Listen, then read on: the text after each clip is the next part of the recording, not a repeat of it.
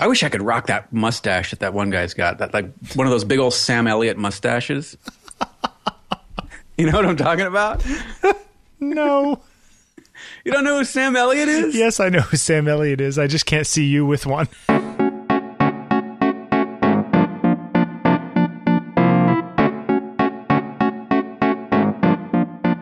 Hey, this is episode 27 of On Taking Pictures.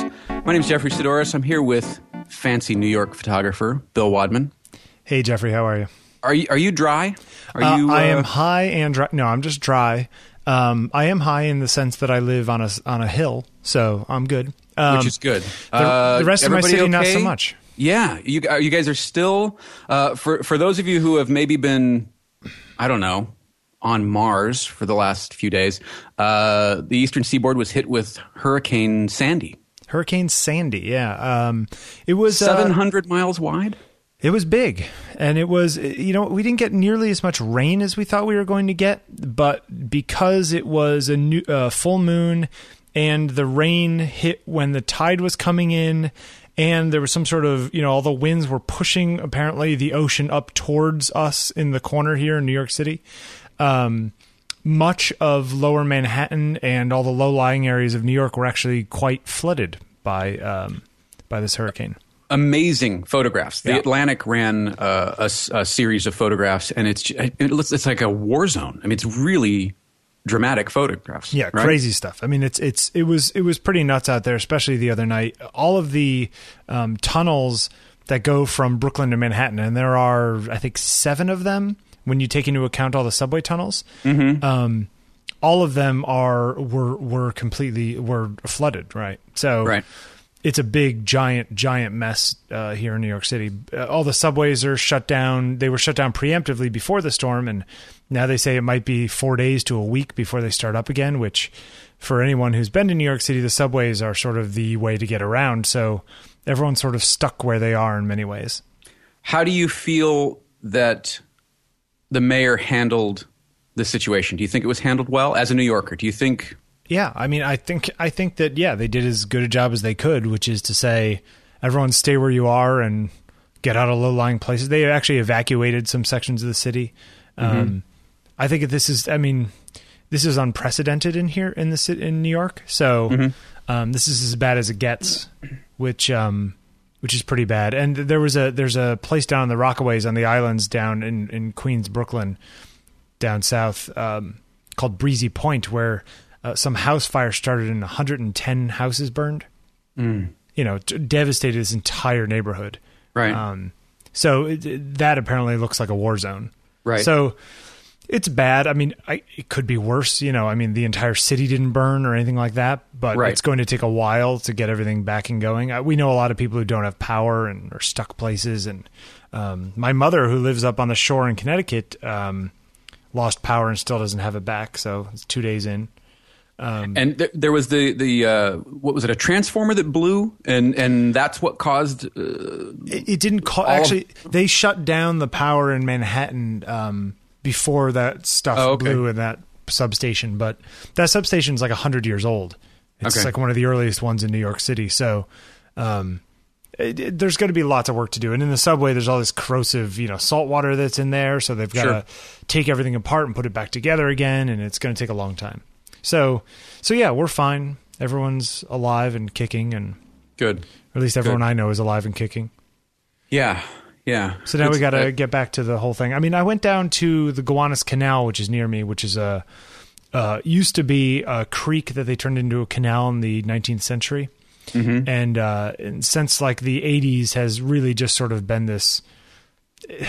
It's not like it's where some like sewers come out of, and there used to be all these. Factories on the shores that used to just pour crap into it. So it's one of the most polluted areas of New York City, and it's like 10 blocks away from me. And I went down there because I figured that would be really flooded. But then even yesterday, the water level had gone down enough, so it wasn't really an issue. So everyone's just sort of getting back to normal and pumping water out of their basements and that kind of stuff. But we didn't have any problem. Where I live, I'm on a hill, so we were spared. A little leak in the ceiling, but other than that, we're alive. Good. So good. Yeah. All right. So a lot to talk about today. Yes. First things first. we redesigned On Taking Pictures website. Well, you redesigned it. Well, yes. If you go to ontakingpictures.com now, it used to be that the podcast episodes were sort of interlaced with the pictures and essays and little things that I wrote. Now they have their own little world to live in. If you go to ontakingpictures.com/podcast, it'll put you over to this page, which has all of the show notes and a little bit about the show and subscription links and that kind of stuff. We also, some people want to know a way to support the show, whatever it is. So we put a little tip Jeffrey and Bill thing in there, so you could sign up for like, $1 a month, $5 a month. It's a PayPal thing. If you want to help out the show, that would be a great way to do it. But overall, it's a little bit cleaner, a little nicer. And if you go to the ontakingpictures.com, like just the main homepage, the latest episode of the show is always going to be the first thing on the page, which is handy. It's super clean. Yeah. And kind of an exercise in fighting with WordPress. It's a little battly. Yeah. I mean, WordPress is amazingly flexible, but it's also at times amazingly kludgy in what you have to do to get things to work in a way that you would assume would be easy. Yeah. But that sort of contortion is half the fun. Mm-hmm. For people who, if you've got the skills to play with it, sometimes it's kind of fun. Or it's fun once you finally get it working, and then you realize that your torment was for good and not right. No, this is good. It's a lot cleaner. Yeah. So new site. So go check it out on takingpictures.com. And yeah, there you go. All right. So that's that. One of our listeners wrote in the other day, because I was talking about how I couldn't judge. I had a hard time judging the pictures I was taking in the in the national parks last week. Right. And how difficult it is to like see your screen and judge things by your screen. And a listener wrote in suggesting this product called Cam Ranger. Have you seen this thing? Just after you sent it to me, I hadn't heard of it, but it seems pretty cool. It's like a little dongle, right, that you plug into your camera? Yeah, and I'm assuming that it talks to your iPad or iPhone via Bluetooth or Wi-Fi. I'm guessing Bluetooth. I don't know exactly yet. But it apparently allows you to control... you basically can see live view, image capture, change settings, take pictures, the whole thing from your iPad or whatever, and it'll show it on your big giant screen. Right. Which is amazing if it works well. Yeah, much different than something like DSLR remote. Much more comprehensive and a lot more features if it works well. Yes, and it's like this little box that plugs into the USB port on your camera, and it's not cheap. It's $299. I don't know much about it, but I wrote the company, and they're going to send me one to try out just as a little thing for our listeners. So we'll see if it's any good. It looks cool. I mean, some of the features that they're touting look pretty amazing. Yeah, for somebody who's sitting down and trying to perfect a single shot, doing macro work or landscape, you could be tethered without having to carry a laptop. Mm-hmm. Which is or pretty time amazing. lapse if you're doing time lapse stuff. Yeah. So Cam Ranger, we're going to try it out, but thank you for sending that in. Let's see what else we got. This kid in Canada. This is unbelievable. Give me the short version. Okay, so the short version is this kid's in a mall, right? 16-year-old kid, right? Okay, as kids do. As kids do. And witnesses some things going down, a guy being arrested by the security guards or detained, I guess, because they're mall security. So he starts photographing or filming, and apparently the guards turn on him, demanding him to delete the photo. And his response was kind of awesome for a 16-year-old kid in 21st century digital everything. Yeah. He says, basically, I'm shooting film. I can't delete it. Yeah. Which is undeletable. Awesome. Now, yeah. In the old days, the security guards in the movies would like grab the camera and like rip the back open and pull the film out into the sunlight. Very dramatically. Yeah. He apparently refused to do this, And they pinned him to the ground and they cut off his backpack with a razor blade. And think about that. They cut off this kid's backpack. Yeah.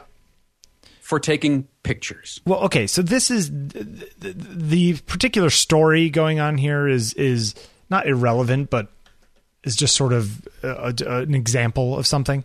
Mm-hmm. It's this crazy notion that taking pictures is dangerous. It's kind of like the skateboarding's not a crime bumper stickers, right? Right. It's like the kids skateboarding. Okay, yeah, if they're like banging up some nice marble staircase, okay, I understand you don't want them to ruin the marble staircase, but like, whatever, they're skateboarding. So even less innocuous is photography. I mean, it's like the whole thing in New York after 9/11, how, you can't take pictures of that building. It's an official building. It's like, what are you talking about? That still happens in downtown LA. Oh, it happens here still too. And it's just kind of crazy. It's like if I'm taking a picture of Penn Station, it doesn't mean I'm going to bomb Penn Station. Right. The stuff's gotten completely out of control. If somebody wants to take a picture of of Grand Central Station because they're planning some sort of terrorist act, they can do that much more quietly than pulling out a digital SLR on a tripod. Right. Couldn't they just use Google Maps? Yeah, there are pictures of these places. These people are smarter than that. If they want to do it, they're going to do it. Stopping some tourist from taking a picture of some building is not going to help the cause. And this guy, the whole idea of like not being able to film police creeps me out. Yeah, it's a little Big Brother to me. A little Big Brother? Okay, it's a lot of Big Brother to me. Yeah. Yeah. It's like, you know what? If you're really doing your job the way you're supposed to be doing it, then why would you have any problem me watching you do it or taping you doing it? Right. Like it's that kind of stuff is always very suspicious to me. Mm-hmm. And more so than somebody walking around taking pictures of buildings. Yeah, I mean, I think both are ridiculous. People should take pictures of whatever the heck they want. Who cares? There was I read an article years ago and they were saying, people shouldn't really worry about the surveillance society of the government watching you, sort of the 1984 thing. Sure. Because or the London Now thing. Yes, or the London Now thing and the New York in the very short future thing. They're putting cameras everywhere in New York. That people shouldn't really worry about it so much because the fear is that the government or the people in charge are going to somehow have power over you because they can see what you're doing all the time. The article basically kind of came out and said, well, that's true, but the same is true in the other direction. Everyone has a video camera in their pocket now. Mm-hmm. So you can take pictures of cops and whatever it is, and that will all keep the whole thing in line, was essentially their argument. Right. And it relaxed me a little bit on this side of things. However, articles like this are what really scare me. Let's go back for a second. Do you subscribe to that sort of ideology that if we can record you and you can record us, then all should be well? It makes me feel better than a one-sided thing. I don't know. Okay. I don't know if I subscribe to it, but okay. It's easier to swallow. Yeah. I mean, it's okay. That's a decent argument, even yesterday when I went down to Gowanus and there were fences knocked over by the wind, like whole fences that had boards on them to sort of block out from construction sites and things that were knocked down by these 100-mile-an-hour winds. Mm-hmm. And I was taking pictures of the destruction. Not really my thing, but I had a camera with me. And there were people like kind of looking at me funny. Like, why is he taking pictures of that knockdown fence? Like, what nefarious purpose does he have? Yeah. And it's like, I don't have a nefarious purpose. He's sending these images back to Al-Qaeda. That's totally the kind of look I was getting. Or why are you looking at that there was a bus depot or something, and in the security booth, which was all shut down, there was like a security, one of those orange security jackets, like a raincoat. Mm-hmm. And it looked kind of cool in the window. So I was taking a picture of it. And some guy from across the street was glaring at me like, why is he taking pictures of that security booth? And it's like, are you kidding me? Like, yeah, just because you don't understand what I'm photographing doesn't give you the right to tell me not to photograph well, it. After 9/11, you couldn't take pictures in the subway for a while. Or they were trying to make it so that you couldn't take pictures in the subway. because they were worried about, I don't know, whatever. And it never, from what I understand, it never went through. It never was accepted by the city council or signed by the mayor, or whoever has to okay these things. Mm-hmm. But the rumor was around, and the cops would stop people from taking pictures and say, you can't take pictures here. You need to delete those pictures. When in reality, there was no such law. But how do you explain that to a cop who, if you say, right, no, there is no law, you can't tell me to do this. What are you you're mouthing off to me? Yeah, you're going to end up with somebody's knee in your back. Exactly. And that's what's scary, is that there's like sort of this misunderstanding about what's legal and what's not. I carry around with me now, I'm a member of ASMP, the American Society of Media Photographers. Mm-hmm. And so I have a press card through them. And I carry that around with me because if I ever get, like, what are you taking pictures of, whatever it is, I could be like, look, I have press credentials, Has it ever gotten to that point with you where you've had to show somebody this card to get out of something? No, but I'm not that adventurous of a street photographer, and I don't take that many pictures on the street. Mm-hmm. But I've heard horror stories of people. I think it's lessening now, but it's still scary. I don't like they are bad precedents to set. Sure. Well, and they're so inconsistent throughout the country. That's the other thing. It's like different everywhere you go, and you're supposed to know what the local laws are. Mm-hmm. You guys ever get yelled at for when you're walking around downtown? Yes. By whom? Mostly on-site security. It's. I've never had a problem with actual LA city cops. Right. It's been on-site security, the security for a particular building or a particular complex. The question is, do they have any right to do that? I think their argument is if you're on private property, if you're on their property, okay, then there's a case. Which, okay, I can understand that to a certain degree. But if you're on the public sidewalk and if you're on the public sidewalk, the Disney Hall or whatever, never had a problem at Disney. I know people who have, but I personally have never had a problem with Disney. I mean, It's such a landmark. I mean, what's the downside of photographing that building? Right. It's like, I mean, what I'm going to, we've got 20 photographers and we're all terrorists and we're going to blow up Disney. Yeah. I mean, that's silly. Yeah. There are a lot of people, though. I remember years ago during 365 Portraits, so this was 2007. I was taking pictures of a guy in the square at Lincoln Center. Okay. And security guys told me I couldn't take pictures of somebody else. Basically, I couldn't take portraits in Lincoln Center. I could take pictures of the buildings, but I couldn't take pictures of somebody in the foreground of the building with the building behind him. Yeah. So Lincoln Center had to be the foreground, not just the background. Right. Basically, I couldn't use it as a backdrop. Huh. Which I found like really, I mean, this is a public space. I mean, what am I doing? What am I doing? It's 3:00 in the afternoon. Sure. I think that stuff has just gotten out of control, and it kind of I think it used to be a lot different. It used to be a lot more open about taking pictures in general, and I just something that's getting lost. So anyway, something to put out there. If anybody else out there has any differing opinions on this, please let us know. Stories. If you've ever been stopped, we'd love to hear it. Yeah, that's a good one, because it drives me nuts.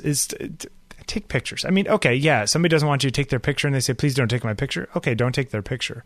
But other than that, whatever. Yeah. But yeah, if you've got an interesting story, call it in. Art makes the world beautiful. So people should make more art. Yes. Less rules, more art. Yeah. So I don't know. It's something, Hey, you found this cool post by a guy who's using his camera to scan slides? Yeah, well, a friend of mine, his dad designed the structural framework for the Hollywood sign when they redid the Hollywood sign. Cool. Okay, yeah, and he's actually got pieces of the original Hollywood sign, and he's got these old blueprints. You mean the Hollywood land sign? Yeah, he's got pieces of pieces of wood of the old sign. Okay. That they were able to get to him. When did they rebuild that? I want to say in the 70s, but I'm probably wrong. Okay. I don't know what year it was. Anyway, he's got some photographs that they had taken at as close to the exact position as they could pre and post redesign. And he's got some slides, and he asked me, if I had a slide scanner, and I've only got a flatbed scanner. And a couple weeks after that, I saw this article. Steve Huff is the guy who posted this on his website. And he's using basically a macro lens and a light box to re-photograph his old slides. And the results are actually really, really good. Yeah, they are. Especially when you compare it to the flatbed scan that he also shows of the same photograph. I mean, it's night and day difference. Sometimes scanning, well, two things. One, his two examples seem a little off. Like, if there's that much dust on the scanned one, there would probably be similar amounts of dust on the photographed. I feel like the photographed one may have been retouched more than the raw scan of the other one. Sure. But yes, the other one looks pretty good. Yeah, much sharper. And it's faster. The thing the is, whole process. The scanners have a pretty short depth of field. So, and I don't think they're all calibrated really well. Flatbeds. So if it's designed to have a piece of paper smushed against the glass and it takes a picture of that and it's perfect there. If you have a slide, that slide is, if it's a 35 millimeter slide where it's in the what's the thing I'm looking for? Like the cardboard holder. The holder? Yeah. Is that what it's called? Is that the official name for those things? The holder? Nice. If you're putting that down, the slide is then lifted up like a couple millimeters, right? Off of the glass. And that difference can be the difference between out of focus and in focus. And I've noticed I try, even when I scan stuff on my flatbed, because that's the only scanner I've got, I try to put the film against the glass as much as possible. Now, the problem is you get these Newton's rings if you do that sometimes.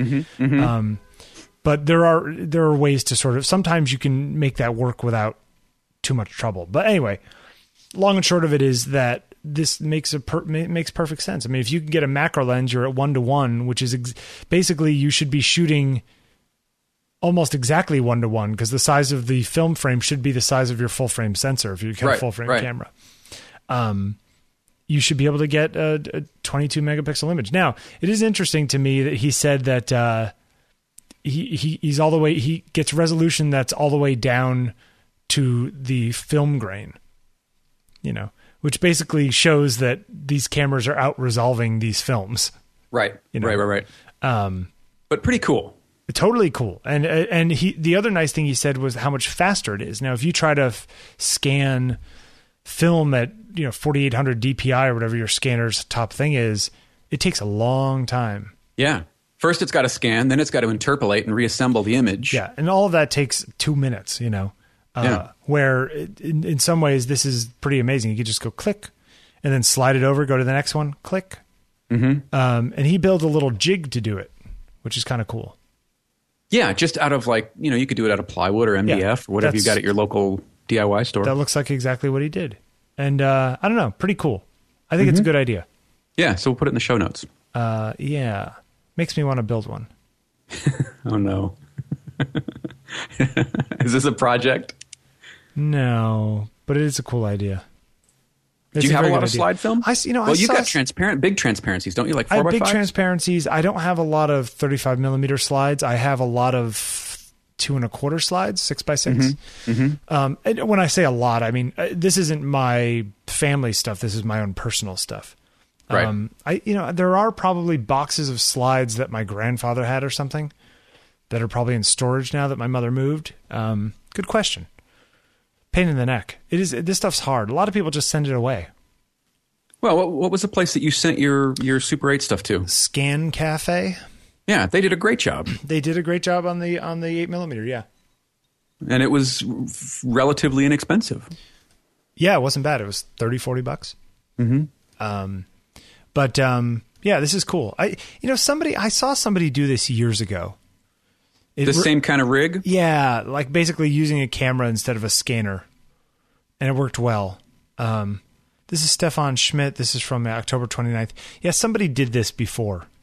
Well, I'm sure somebody has done it before. I know, but I mean, I've read a thing. Basically, somebody else going, wow, a few years ago. But it's a good idea. And as our cameras get more and more powerful, you get more and more resolution out of them, Yeah, I mean, these things would make probably pretty nice larger prints, doing it this way. Yeah. At least, 11 by 14, 11 by 17.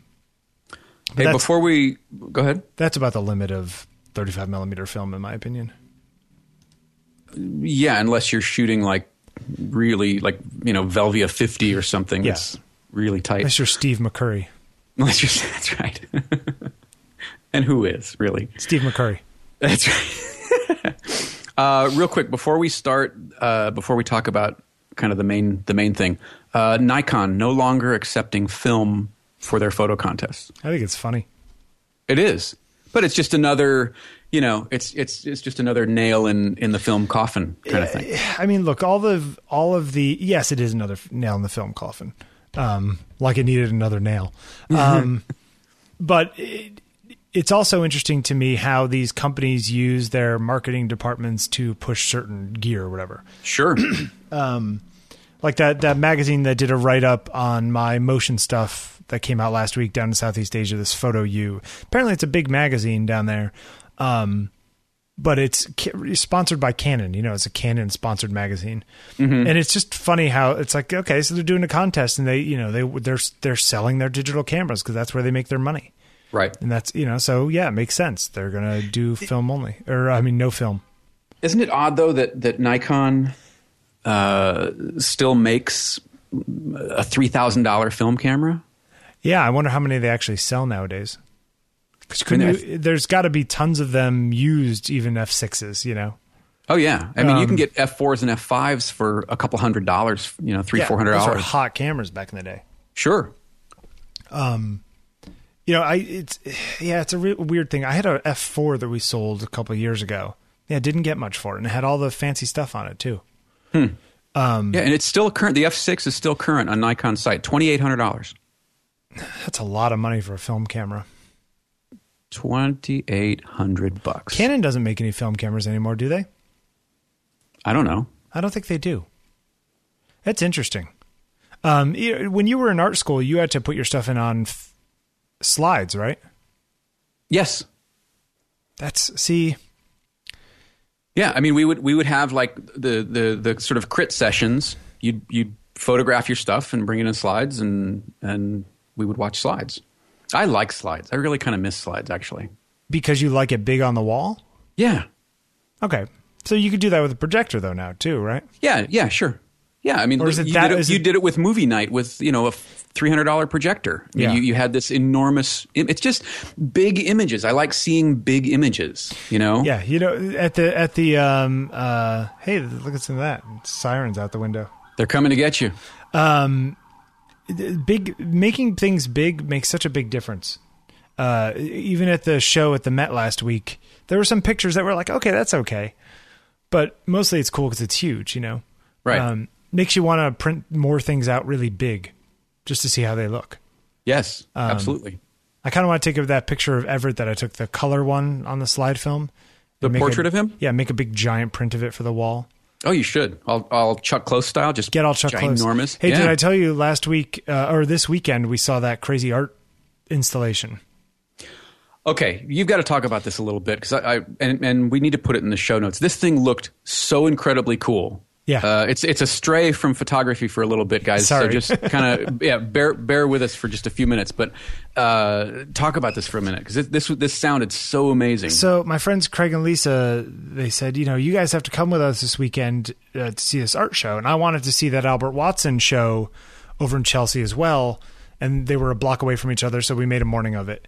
And we go to this art museum, this art gallery, and you walk in and there's like 5 or 6 paintings on the wall, and that's fine. And they were kind of mediocre, but apparently that's not the exhibit. In the back of the room, there's a door that's open into like a back office for the exhibit, right? For the gallery. Like all these places kind of have this like little office in the back where people are doing work. And there's no one in it, but the door is open. And what you're supposed to do is go in through there, and it takes a right-hand turn into the bathroom in the back of the place, which actually isn't a real bathroom. And there's a hole in the wall that walks into another room. Like over the tub. Yeah. Well, actually, this one was straight through the wall. Okay. And then there was another bathroom further in where you went in and you had to go into the tub and behind the curtain. And there was a hole in the sort of 90-degree sidewall that you had to walk through. And you walked out into a hallway, which was all like lit by fluorescent bulbs and crazy like doors, like an old office building. And then you go through one of the office doors and you're inside like this Japanese porn shop. And it was the craziest thing. And then you go upstairs and you're in a dentist's office. And then you go back downstairs and you're in this room where it's like all wood paneling and there's all these books on the walls. Like it's like some sort of library. But apparently all of the books covers were designed just for the exhibit. By these two guys, right? By these two guys. It was the craziest thing I've ever seen. It was amazing. It went on for, it was probably 10, 12 rooms. And they were all just designed. make it look so cool. It was the coolest thing. And it was the last day that we were going, was the last day that it was on. But the kind of cool thing about it was that you almost have to know to walk through the office to get to it. Mm-hmm. It was sort of, you need to be in the know to understand what to do. Right. It was really creepy. It felt like something out of like a movie set. It's pretty much what it was, right? It was sort of there was like an off-track betting office in there. It was real. Yeah. It was the craziest thing I've ever seen. Like really, it was nuts. So if anybody got to see it, it was pretty cool. But the reason why I bring this up is that also across the street from there was a Chuck Close exhibit, which we went into. And Chuck Close is like, doing all these crazy sort of cubist paintings with these watercolor like squares, which is kind of cool. And then around the corner was the Albert Watson exhibit, which was a bunch of stuff from Cyclops, which was really good because it's the stuff from Cyclops. But his stuff from the 80s is feeling really dated to me. Mm-hmm. Like it feels like it's from the 80s. Didn't you say that even the Chuck Close stuff, he's kind of reusing some of the older images? I mean, he's putting them out in a new way, but they're the older images. So he's going back to this existing body of work to create a new body of work. They were based off of almost all of the same old photographs of all the famous old Chuck Close things you've seen. And I may be cynical, but it made me a little sad because I was kind of like, oh, you're going to sell a lot of these because people want to have a thing that looks like the thing that's in the Met. Right. And that kind of makes me sad because it's kind of like, you're Chuck Close. Shouldn't you be making something new and exciting? Something that's going to inspire me. This was kind of like, oh, okay, it's Chuck Close. Well, okay, but it kind of gets us to where we wanted to go today anyway, and that's kind of talking through body of work versus how did you say it? Body of work versus a masterpiece. Yeah. What are you working towards as an artist, as a photographer, as a painter, whatever creative endeavor you happen to be undertaking? Are you working on things a single piece at a time and then looking back on them and going, oh, wow, this is a really cool body of work? Or are you shooting, painting, drawing, etc., for that body of work? Yeah. Let's turn it around. How do you see it? I do things one at a time. I mean, I have an idea of a theme. Okay. But more often than not, and I paint so sporadically, I'll pick up a brush and I'll do, 5 paintings, and then I won't do anything for several months, and then I'll pick up a brush again and I'll do, or whatever.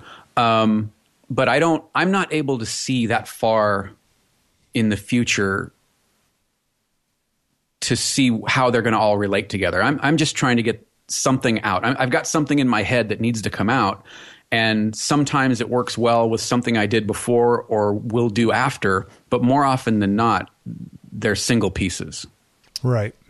I mean, I don't know. When you did Drabbles, did you know that this was going to be this enormous, undertaking, or did you just go, I want to do this setup and I want to do this setup, and then at the end of it you go, oh wow, these all really work well together? I have a hard time finding inspiration a lot of times. For my own personal work. Mm-hmm. The Drabbles in particular came out of the fact that I was just messing around with a camera, and my father's 63 Chevy up at my mother's house in Connecticut.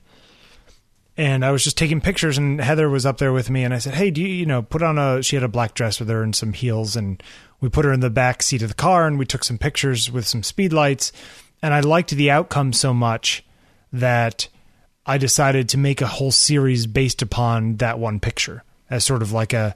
Wait, so that was the first one in the series? Yeah, the one with Heather in the back of the car. Yeah. Wow. It's not technically one of the Drabbles, but it is sort of the inspiration for the series. Huh. Okay. Because I took this picture that I really liked and I said, I used this wide-angled 28mm lens. I used these speed lights. It looks sort of cinematic and there's sort of a story going on, but you don't really know what the story is. All of that is what sort of inspired this larger series. When I started... Go ahead. Let me jump in here for a sec. Have you prior to that, had you not thought about narrative in your work? I mean, you were shooting portraits, but had you not? Yeah, thought not to really. Shoot? Okay. So this was kind of the first time of I'm going to build a backstory in my head, or allude to a backstory in the actual photograph. Yeah, I think it was, which is interesting. Hadn't really thought about it that way, but yeah, it is. And it became this really large project. Now, I sort of missed doing things one a day. So I remember I was up in Boston with Heather at the time, visiting Heather because she was living in Boston at the time. And I knew I wanted to start this new project, and there was no reason I had to start. I think it was October 1st. There was no reason I had to start October 1st. But I had it in my head that I had to start October 1st. And I'd put out a call for everyone I knew for people who were striking looking. Because that's the original idea was I was going to call the project Striking. And so I called out for people, and lots of people sent me emails with friends of theirs or people they knew, or, oh, this guy at work is really cool looking. You should talk to him. And I was trying to line up people for the first week, and I was having a hard time pinning people down. Which is the same problem I had during 365 portraits and the whole thing. I mean, this is part of the game, especially like in a city. It's even harder. People are busy and all over the place, and they're friends of friends of friends, and you can't pin them down. Right. And I remember sort of having a little bit of a panic attack up there, kind of thinking, "Oh man, these people are going to screw up this thing that like I'm about to open the floodgates." of trying to build being creative. Right. Like. I'm going to start a marathon and these people are going to put up roadblocks, Right. And I started doing, I think I did the first 25 or 28 of them, one a day. Yeah. Which is nuts considering the production and the concept involved in some of these. Yeah, but I work so much better that way. I really wish I could do that all the time. I like deadlines. I like pressure. I like having to do too much in too little time.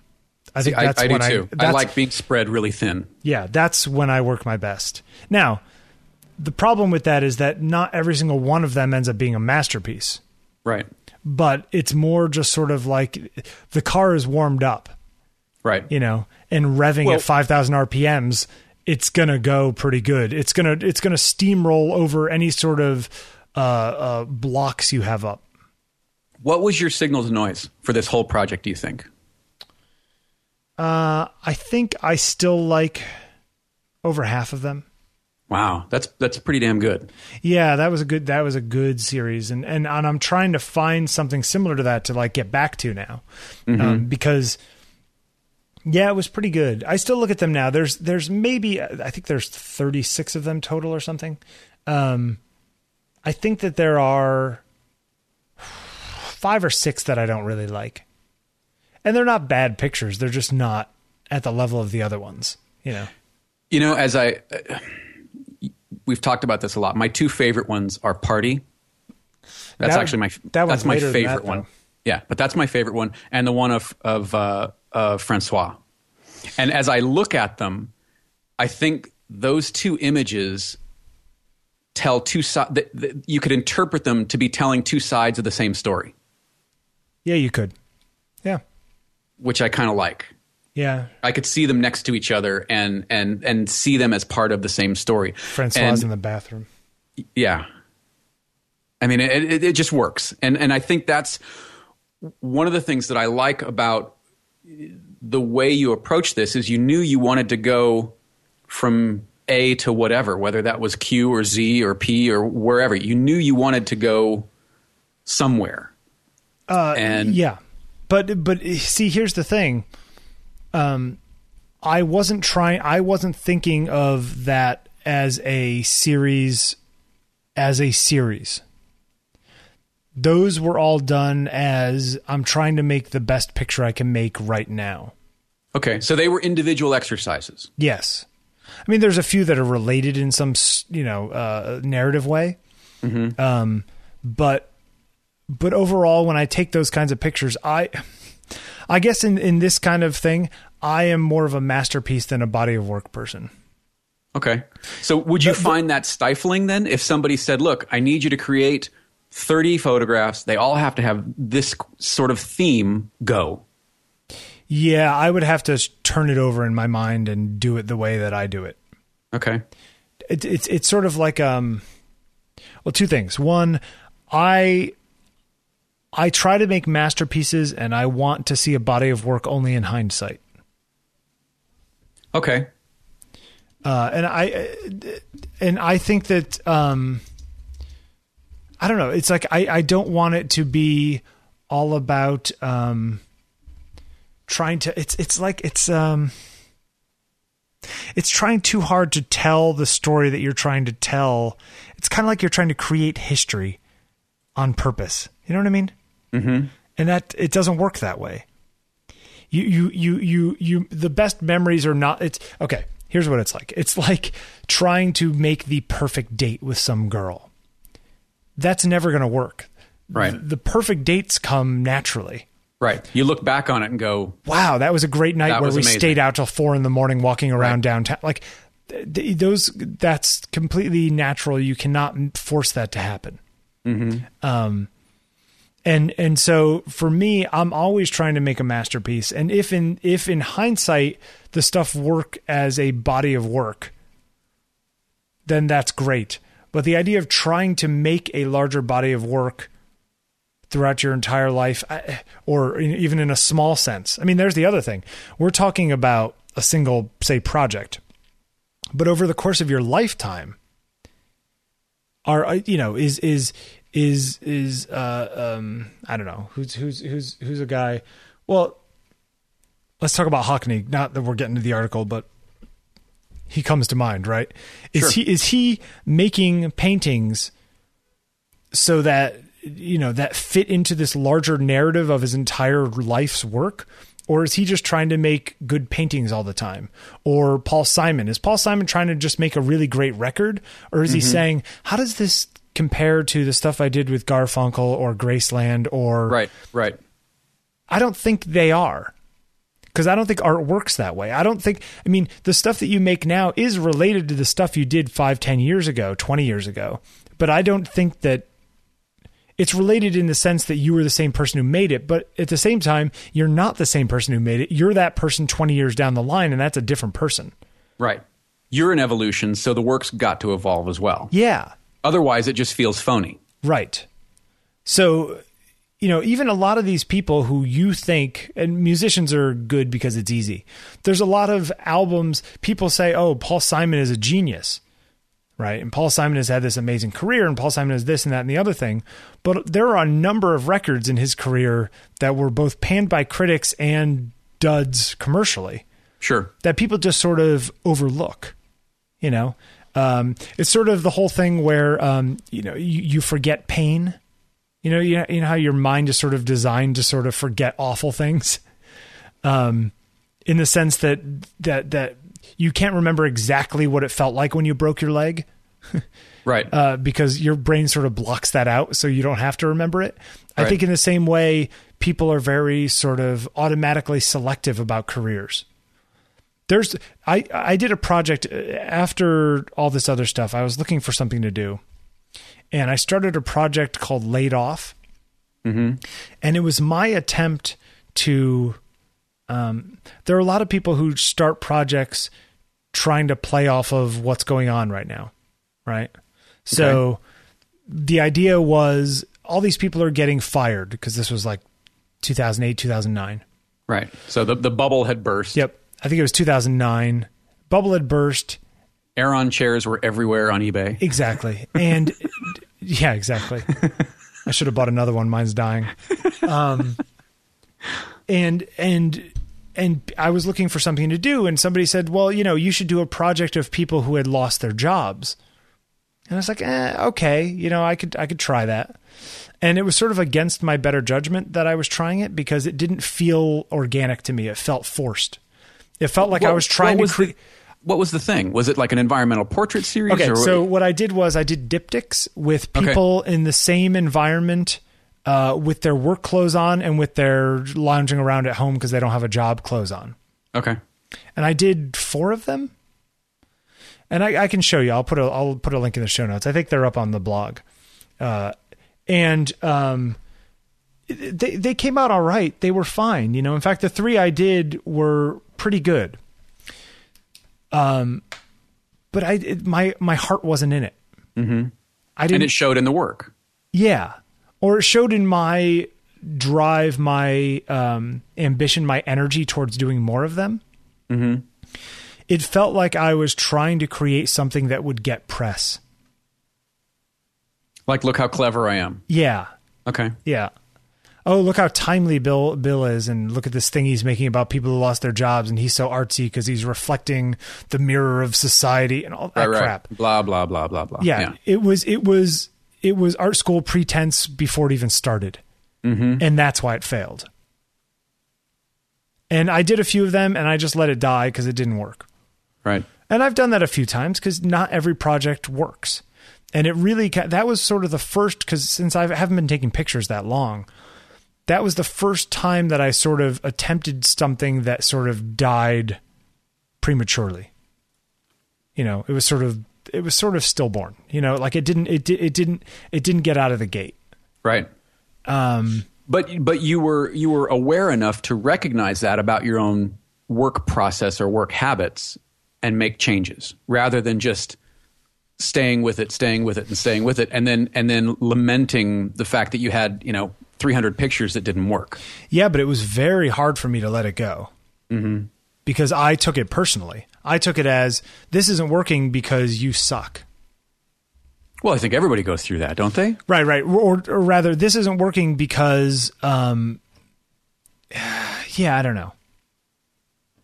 Yeah, this isn't working because you failed in the project, in the process, So did you interpret it as at any point, did you interpret it as it's a good idea, it's my ability that's not letting it succeed? Or did you recognize it as this idea is kind of art school pretense? It was more the latter. And I felt like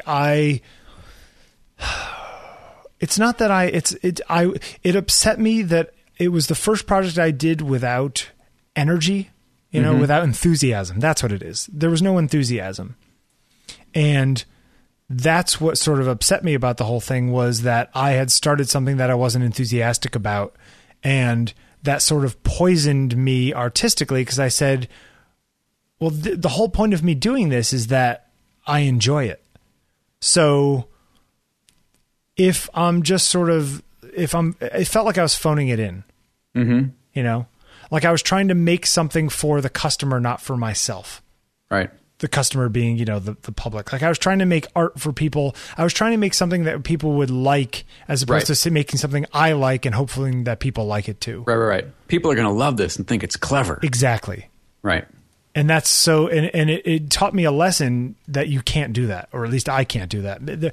There are plenty of people who come up with ideas and make them work. Either they're better, either they are able to make that disconnection, or they're able to get themselves excited about it, or they're better at hiding it than I am. When you look back on these images, and I'm looking at them right now, how do you see them as even having been shot by you, or are they so sort of inconsistent with what's become your existing body of work that you don't even recognize them as yours? No, they look like mine. I like the one of Lucy a lot. Do you see that one? Lucy. Yes. Something about that one I like a lot. And I like the whole diptych angle. I like the idea that, it's the same picture with somebody in different places. There are things about it that I liked. What I didn't like about it was the reason why I was doing it. Okay. And the subject matter is depressing to me. I like things that are uplifting. Or if they're depressing, I want it to be narrative depressing. Like Sure. I want it to be fictionally depressing, not actually depressing. Right. Well, maybe that's what hit close to home. These are photographs based on loss and sadness in a sense. Yeah, maybe. Yeah. It's very, very strange, but it's an example. Like there are things out there that don't work. Doesn't always work, and I think that in some ways that that's my bad album. And I think if you go longer, not everything can be a masterpiece. However, I think you need to strive for everything to be a masterpiece. Sure. Yeah, but you're not always going to record Graceland, to go back to your Paul Simon. Right. But you need to try to do that every time. Mm-hmm. The minute you start phoning it in, that's when things fail. I don't know. Yeah. It's I don't know. Do you agree or disagree? What do you think? No, I mean, I completely agree in that integrity and intent should lead the charge in whatever work you're doing. Especially if it's something creative or something that in some way feeds your soul or is important to who you are as a person. I mean, there are certain, jobs or careers that you can phone it in to a certain degree, but if your heart is in it, you're always going to do better. Yes. If you're passionate about it, whatever it is, whether you're standing at a drill press all day, if you are passionate about drilling holes and want to make the best, holes you can, they're going to turn out better. And I think there's a complacency that's become rampant in how we approach our jobs, our lives, to get a little heavy. I think we phone in a lot more than just our work. And do you think that is a larger question of craft, getting back to that? I think part of it is. I think it's a larger question for meaning. For caring. I think that a lot of people feel that what they do has no meaning to themselves, so how can it have meaning to anyone else? Right. Or even vice versa. Maybe if you're starting that way, it doesn't mean anything to anyone else, so why should it mean something to me? And I know in my own creative endeavor, artistic career, however you want to term it, I get into this mode of, this didn't sell, so that must mean that I'm completely shit. That I'm not doing well, that the work is crap, when it just may mean that not the right person has seen it, or it may mean that it has nothing whatsoever to do with whether or not it sells. It's still good work, but because I've assigned a monetary value to the success or failure of that piece or project, I set myself up for failure. Yeah, it seems like the things that do best, the stuff that you're most successful with, is often the stuff you weren't trying to make successful. Yeah. Do you have that same? In terms of, I'm going to go back to my painting again. My favorite two pieces I've ever done in my life are hanging in my living room, and I'll never get rid of them because they got close enough to what I set out to do, that I can look in my mind's eye and I can look at the panels or canvas and go, yep, that's what I was hitting. That's what I was aiming for. They have that sparkle. Yeah. Yeah. I totally understand. And they're, it's funny, isn't it? Yeah. It's when you get close to what you were aiming for, it's inspiring to yourself. You want to keep going. Yeah, you're kind of like, that one is, now I see it. I can see where it is. I can go after it. Yeah. I was so close. I had it by the dress and it just ripped the sleeve. Yeah. Yeah. Like I almost got it. And you're right. Then you go, okay, I can see that I can do this. Yeah. You know, and I think so many of us, in whatever pursuit you're in, we feel often so deflated. Yeah. That those little attaboys, those little wins get lost in the shuffle. And we need to pay attention to those little wins. Oh, I totally agree. Yeah, it's wow, heavy show today. Yeah, but I like it. No, it's this is the key to the whole thing, right? Sure. But you know, it's funny. It's like I wanted to amend my previous comments. You need to try to have everything be a masterpiece, but you can't go into it trying to make a masterpiece. Does that make sense? Sure. Because you're setting yourself up for failure. You have to allow everything to have the potential to be a masterpiece, however. Mm-hmm. It's that sort of organic growth of potential that makes things great. Well, and again, it fuels you. It gives you motivation to plow through it and to learn from it and apply what you've learned and move forward. And to want to come back the next day. I mean, there's this idea that a career, a body of work in art over your lifetime is a marathon, you know? But at the same time, I find that if I pace myself like that, I lower my expectations and therefore my work suffers. Mm-hmm. That in some ways, I have to just think of it as a number of short sprints that are all that are all connected end to end. That if I think of it, if you tell me I need to walk from New York to LA, it's never going to happen. Right. But if you tell me I got to walk over to Hoboken, it's like, okay, that's tough, but I could do that. Right. And then once you get there, now I need you to go wherever. Yeah. And I think, go ahead. So I think that's why thinking about a single image or, you know, a painting or a song or whatever it is, that is the way to do it, because then it's not a daunting task and you're not overwhelmed by the Herculean nature of the whole thing. Sure. And you've got to be your own audience, whether that's biggest detractor or biggest cheerleader. You've got to be your own audience. You have to be all of those things. Yeah. Yeah. When you start putting too much weight on the opinion or the feedback that you get from your co-host, your co-host. No, whether it's family members, whether it's friends, whether it's the general public. Look, when we've talked about this. When my mom died 3 years ago, I shut down. Creatively, socially, I mean, you went through this. Sure.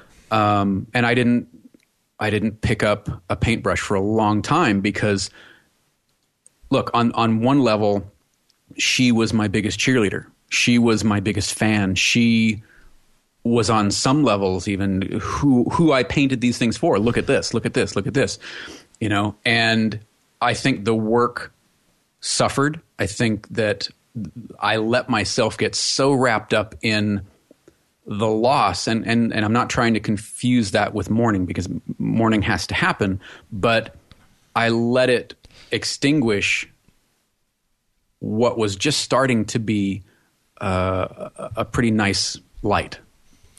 Yeah. No. You know, and if you had it to do over again, do you think you could have countered that somehow? I hope that I could have, but I don't know. You know, that the way it went, the way it happened was so abrupt that it was like I just couldn't find north for a long time. Sure.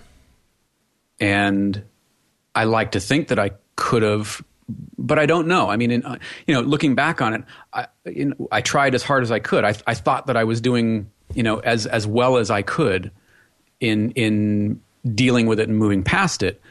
So asking if I could do it differently or better, I don't know, because I'm still who I was. I would still be who I was then. So I don't know. All I can do is take the little wins and move forward, and take this idea of I don't create things because I want to. It's just sort of what I've always done.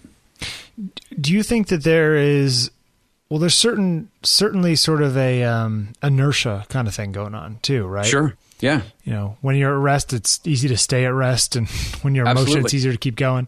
Absolutely. Do you think that there's authors who will go and force themselves to go sit down and write an hour a day? Do you think that a similar kind of thing, I mean, I've done sort of these daily projects and things. Do you think that that is a way to force yourself to do stuff? Yes. 100%. Yeah. The idea of, you're going to go off and creativity is just going to magically strike you and you're going to come back with all this body of work is insane to me. I think it's work. You have to put the time in. You have to do the work. What's the quote? Inspiration is everywhere, but it has to find you working. Yep. That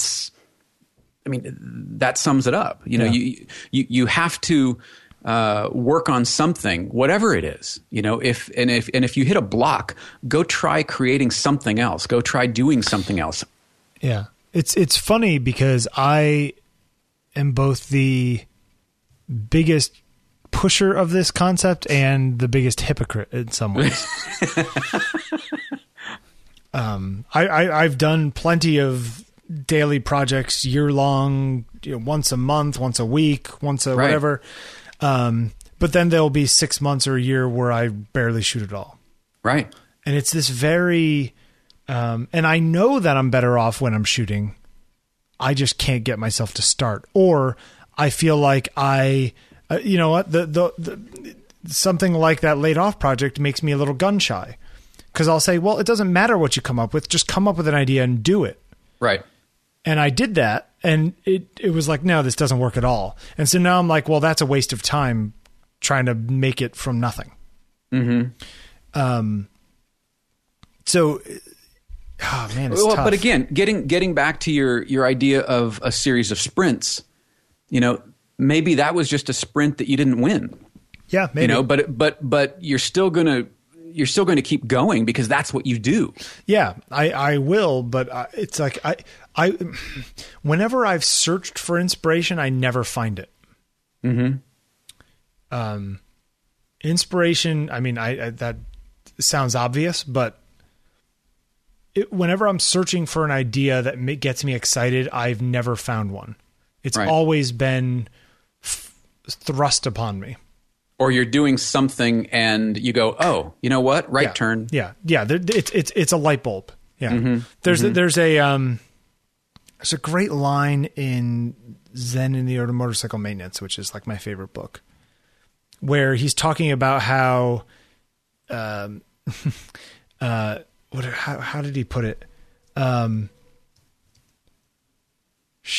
was the quote? It was basically, the idea was that, like, you think you're something and it's not working and the story's not changing. And all of a sudden you wake up and realize the whole thing was a dream. Like it's that kind of 90-degree turn. Okay. It's not this story turns in this direction. It's like no, the whole thing was just in your imagination kind of turn. Like, whoa, right. The end of Newhart, or whatever it was. Right. Okay. Wasn't that what it was? Yeah, it's just sort of this whole thing. It's not what you thought it was. Exactly, and in some ways, that's the kind of level of inspiration that works. It's when you go, oh, or as Jeffrey once said, oh. I don't say that. Yeah. Uh-huh. It's that level of sort of epiphany that happens. Right. That if you're trying to grind out inspiration doesn't work for me. I don't mind the grind. I just don't find that it leads to inspiration. I need the inspiration and then do the grind. Okay. Now, that's not to say that I don't find good things and shoot when I can. It's just that when the really magic stuff happens, it didn't happen because I tried to find it. It happened because it found me. Right. But I would argue found me that working. You were doing something else. You were in motion. Yeah, maybe. I don't know. It's a big question. But it's funny because in the past couple weeks I have some vague ideas of some experiments to try, which is exciting to me because I haven't had ideas to do anything lately. Mm-hmm. So it's kind of exciting. When are you going to start? Probably today. Excellent. Yep. Yeah, it's good stuff. And where will these live? Do you have any ideas? You mean of what I'm going to do? Yeah. Are they going to be okay? All right.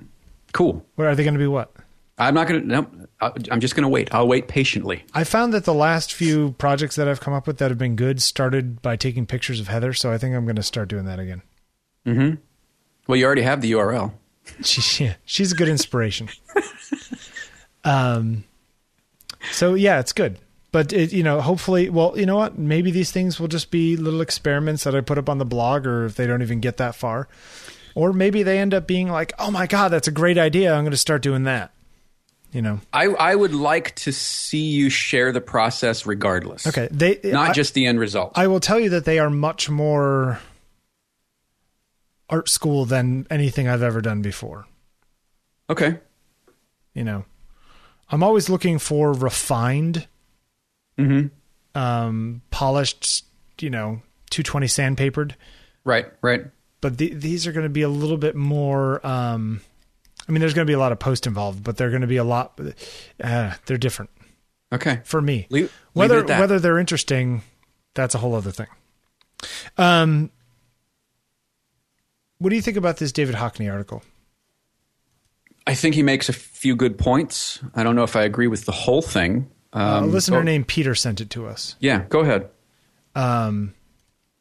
First of all, the title is pretty heavy, right? Yeah, what's the title? The mass media has lost its perspective. Right, but that's sort of a play on words. No? Right.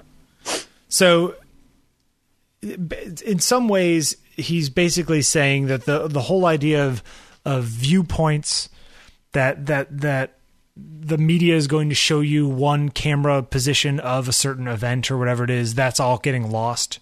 Mm-hmm. That's kind of what he's saying, because there's so much other information out there from social media and blah blah blah blah blah. Everyone's got cameras, right? And everyone's got a platform, right, to share what they're shooting. And he also kind of talks about he goes back in time and talks about how perspective is largely a European invention, and that no art made outside of Europe used shadows at the time. So China and Japan and Persia and India, they just ignored shadows. There's a good quote in here. It says, the story about one of the Jesuits who went to China painted a portrait of the Empress. Her comment on it was, quote, I can assure you that the right side of my face is the same color as the left side of my face. Isn't that great? Because, he had it with light on one side and right, not on the other. I think that, well, a number of things. I think that he has a little bit of his own axe to grind in the sense that he makes things with very strange perspectives. Mm-hmm. So is he saying this is actually how it is, or is he saying, see, I've been right all along by making things without perspective and, I think there's a little bit of that. Sure. Yeah.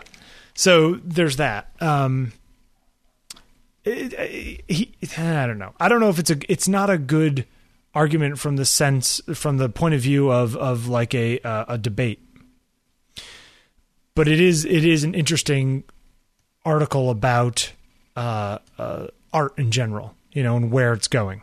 Sure. Yeah, go ahead.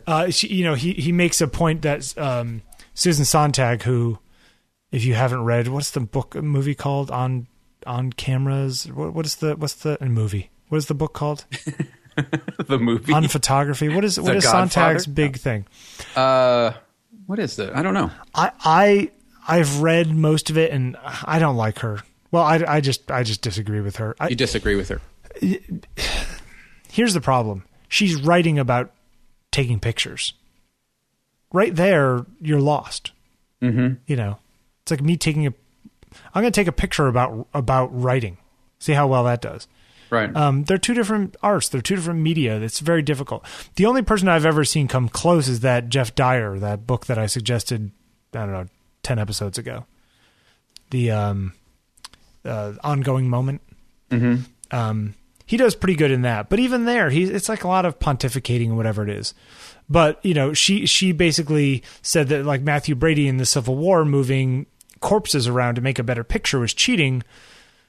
But and Hockney makes the point that at the time moving cameras around was very difficult. So if he moves a body or two, that's much more like what Caravaggio would have done to make a painting.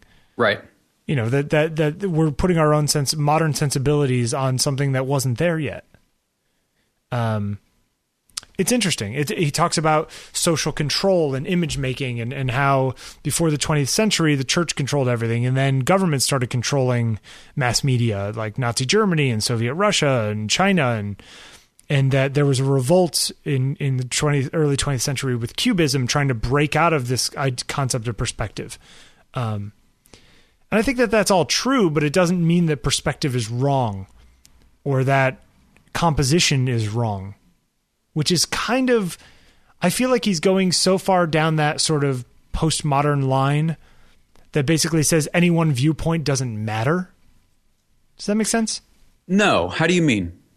What do you? I feel like what he's saying is that the moment that you're taking the picture of the perspective that you're taking with your photograph, say in this case,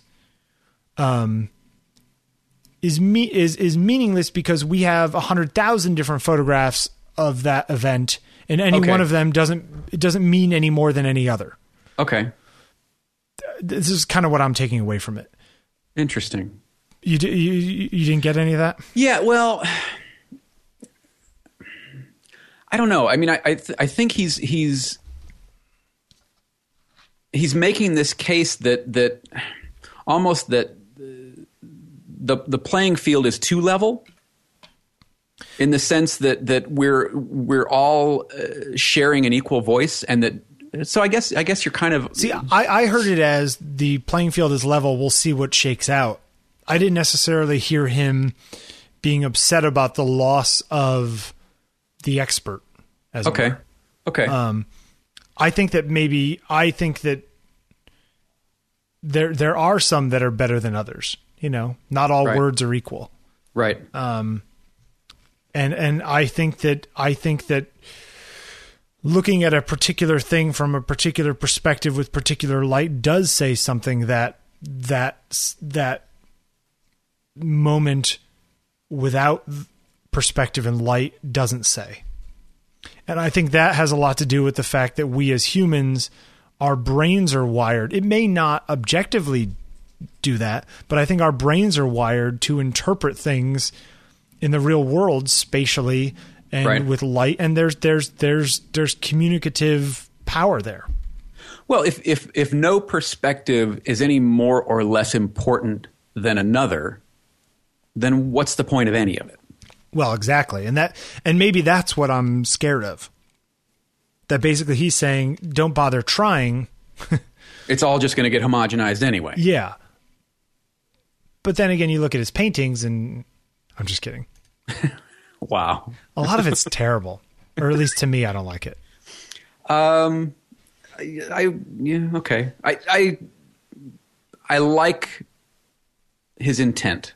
I don't always like the end result. Okay, that's fair. It's sort of like it's sort of like the same thing with it's like my thing with Warhol. I like what he's trying to say. I just don't particularly like the art. Right. The point of view that it arrives from, maybe not so much. It's funny that I found a link here. I'll put a link here. There's a picture on this page I sent to you where if you scroll down a little bit of the ways, there's a picture of Hockney painting a car, and some guy basically making a video of him painting a car. Oh, okay. And this kind of stuff just cracks me up because it's like, look at the painting on the car. Yeah, it's crap. It's like Keith Haring junk. Yeah. And I don't like Keith Haring either. But I hear that his diaries are actually a really good read.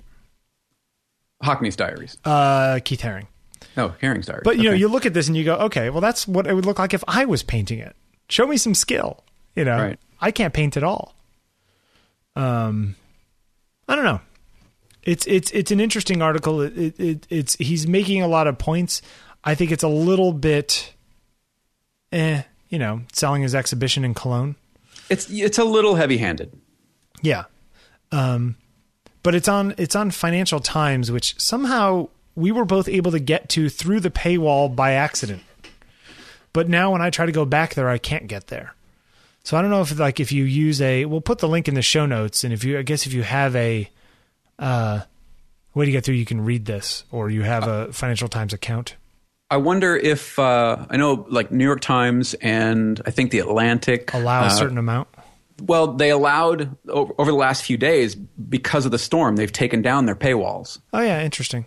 Maybe. So I don't know if it got caught in that. Financial Times though, they're British. They don't have any time for that.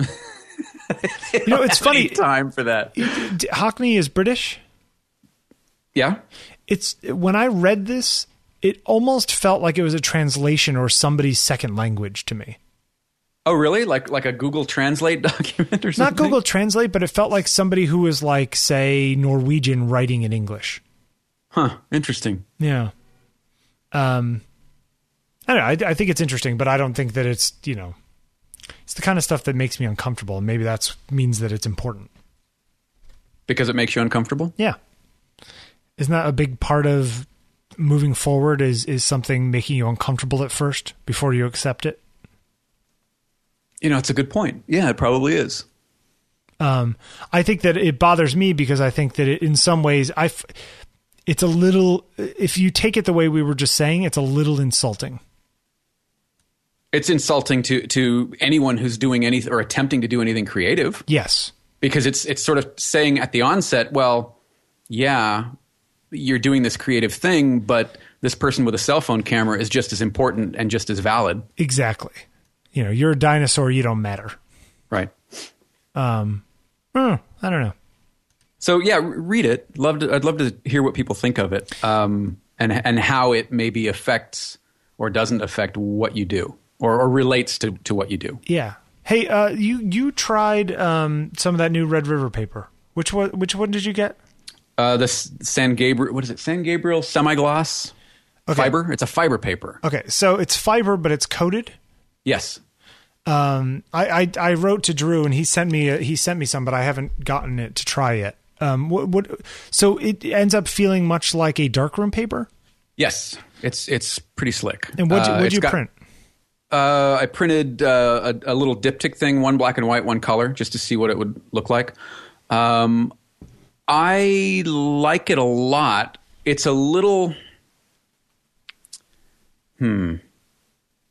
It's sort of a midway between the glossy paper and the matte paper that I like. It's got a little bit of a tooth pebbled type of a finish to it. Okay. But it's got a nice weight to it. So you're saying it's very similar to the Ultra Pro satin that I prefer to use. No, but seriously, how does it differ from like the satin papers? I don't know. It's just got a different feel to it. It's got a different weight. Okay. The finish on it is... It's not quite so perfect. Does it feel more high end? Or more, let's say, let me put this different. More unique, more one of a kind? Yeah, it feels more one-offed. Okay, that's fair. If that makes sense. Yeah, that's kind of nice. I like that idea. Yeah, I think you'll dig it. I think you'll really like it. But are the inconsistencies distracting? I don't think so. Okay. I mean, I've only printed one slice, so I'd like to do some more this week. I love referring to them as slices. I never. You know what? That's your fault. It's entirely your fault. It's fun, isn't it? Yeah. Hey, we want to do a T-shirt? You want to see what people come up with? We've had why not? I mean, I'm not going to design one. You're not going to. If we could get some ideas for T-shirts, I think that would be kind of fun. Yeah, if any of you are graphic designers or anything like that, or illustrators. Yeah. If you want to submit a T-shirt design, maybe we'll take the best ones and make actual T-shirts out of them. Maybe do a stylistic interpretation of your portrait. Having Jeffrey pontificating something with artistic sensibilities. Fancy. Could go a number of directions. That's right. If anybody's wondering, the On Taking Pictures logo is in condensed universe bold, I think. If that helps at all. Yeah. And there's a couple little pictures of the two of us on the new site. So I look really serious in that picture. You are really serious. You're seriously fancy. I'm lit there it is. By like 46 pictures. Okay. Somebody could do a caricature of you with the caption, seriously fancy. Now, why is that better than having one of you saying art school pretentious? I don't know. It just feels He's better. like, it's funny. It makes me happier. That's right. That's right. And that's what it's about. All right. So who's our photographer of the week? Our photographer of the week is another kind of monster from the early days of photography, Alfred Stieglitz. Yeah. You like him? I like him a lot. Yeah. He was married to Georgia O'Keeffe, you know. I wonder how that worked out.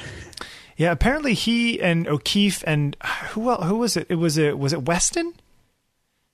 A bunch of these guys used to go and like wife swap and stuff. What? Did you know that? No.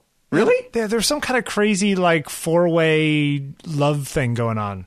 4-way love. Yeah. Wow. Yeah. Okay. I remember reading about that, but one of my favorite pictures of Stieglitz is that picture called The Terminal. It's on. Is that the one with the horses? The horses, and they're sort of in motion and shaking the snow off them, and it looks like it's kinetic, even though it's static. There's something about it that I just love. That's nice. From 1892. Yeah. You know, a lot of amazing work. That's like back when you learned photography. Ah, there it is.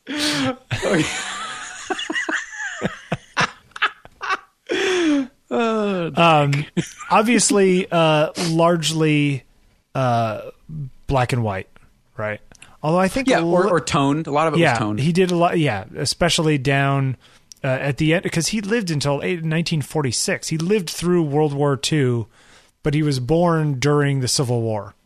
Isn't that nuts? Yeah, it's crazy. And he was born in Hoboken, died in New York City, so he was a local. And he took some really famous pictures of New York City and all this kind of stuff. And people... one thing that Jeffrey said, which is a good point, was that... I made a good point? Yes, you've made a number of good points. Is that he is one of those photographers who did a little bit of everything. Mm-hmm. And that... it's almost like people nowadays get way too specialized. And that's a requirement of the way photography is today from a commercial point of view. You know? Well, and it's a requirement so people know how to refer to you. You're a wedding photographer. Yeah. You're a sports photographer. You're a whatever, portrait photographer. Fancy portrait photographer. Fancy portrait photographer from New York. But you're right. Stieglitz shot nudes, shot landscapes, shot street, shot architecture, shot. Yep. Yeah. And you know what else is amazing is that a lot of these pictures, especially like the ones from the turn of the century and stuff, are very, I mean, the photographic process was not nearly as good as it is now.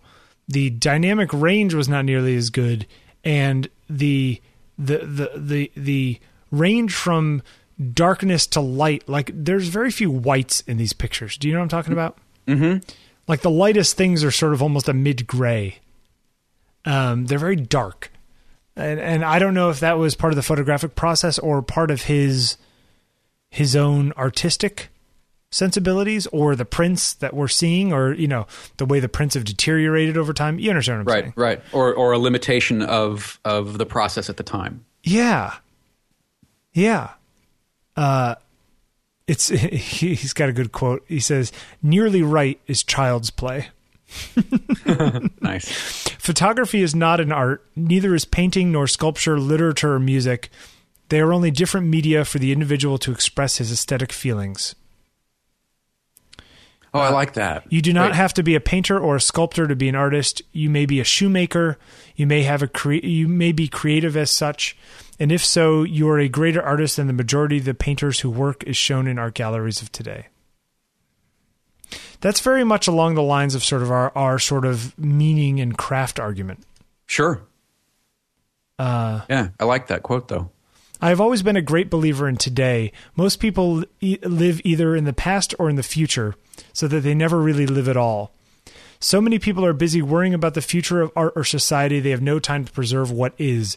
Utopia is in the moment, not in some distant future time, some other place, or in the here or now, or elsewhere is. I'm sorry, but in the here or now, or else it is nowhere. That's interesting. It's not in the future or in some other place, but in the here and now. He's a heavy guy.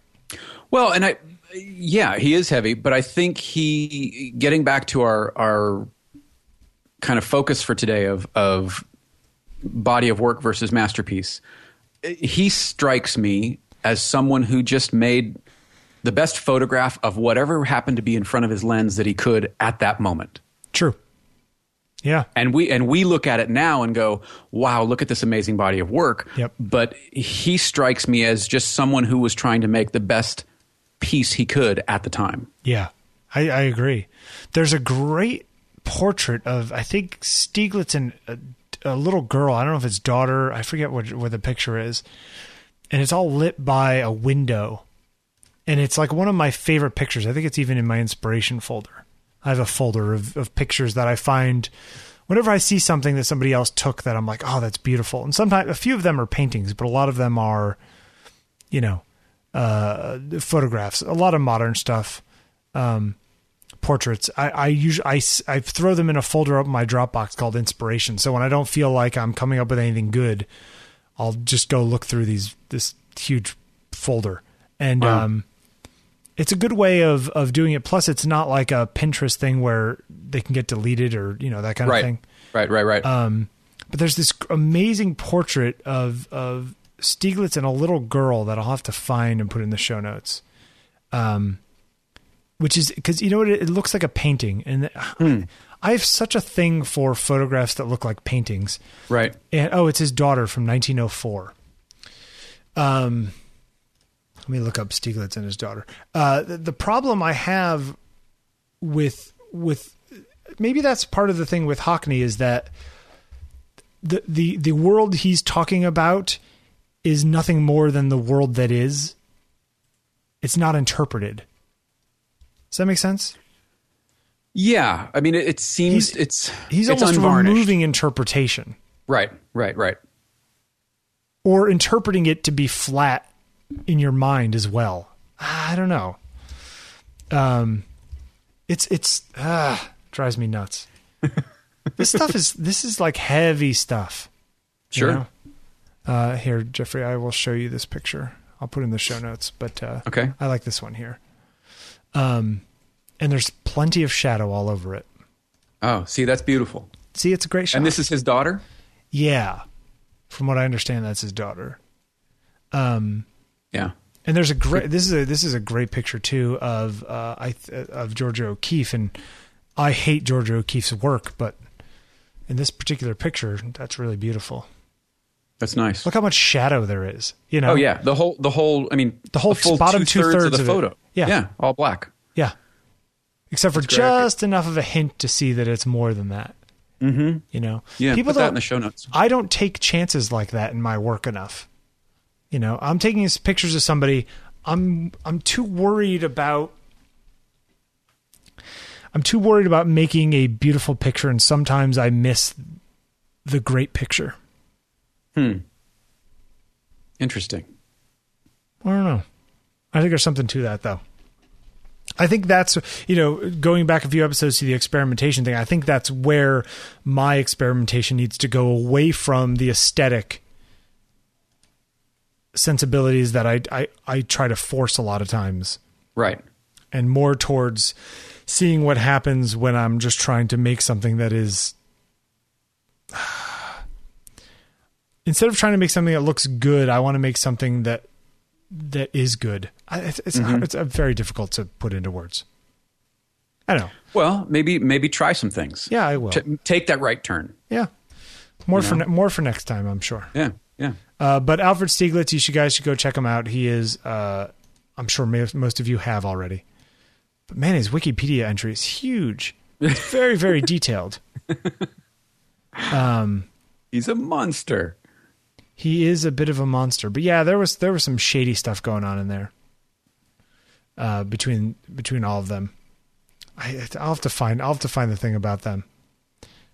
Yeah, they all used to like get together and wife swap and stuff. You know, it's good stuff. Anything else before we wrap this up? I think that's a fine place to end. If you want to get a hold of us, where can you get a hold of us? Well, the newly redesigned ontakingpictures.com. That's good. Yep. Podcast at ontakingpictures.com. Right? You're tweeting at Bill Wadman. Mm-hmm. I'm tweeting at Jeffrey Sidoris, JEFFERYSADDORIS. And what's our phone number? You can call us. 347-687-9411 and leave us a voicemail. Yeah. Does that work? Good. That works. Okay. And so send us, if you've gotten stopped by the police or whatever it is, I just want to hear the stories, the crazy stories. So send those in and t-shirts. If you have any ideas for t-shirts, I think it would be fun. Yeah, I think it'd be fun. Yeah. And, leave us a rating or a review on iTunes if you get a chance. If you listen on iTunes, helps people find us, helps people know what we're about. Yep. And other than that, I'm good. Yeah, we love doing it. So, keep coming back. Yeah, we got a lot more to talk about. All right. Until next week. Bye. All right. See you next week.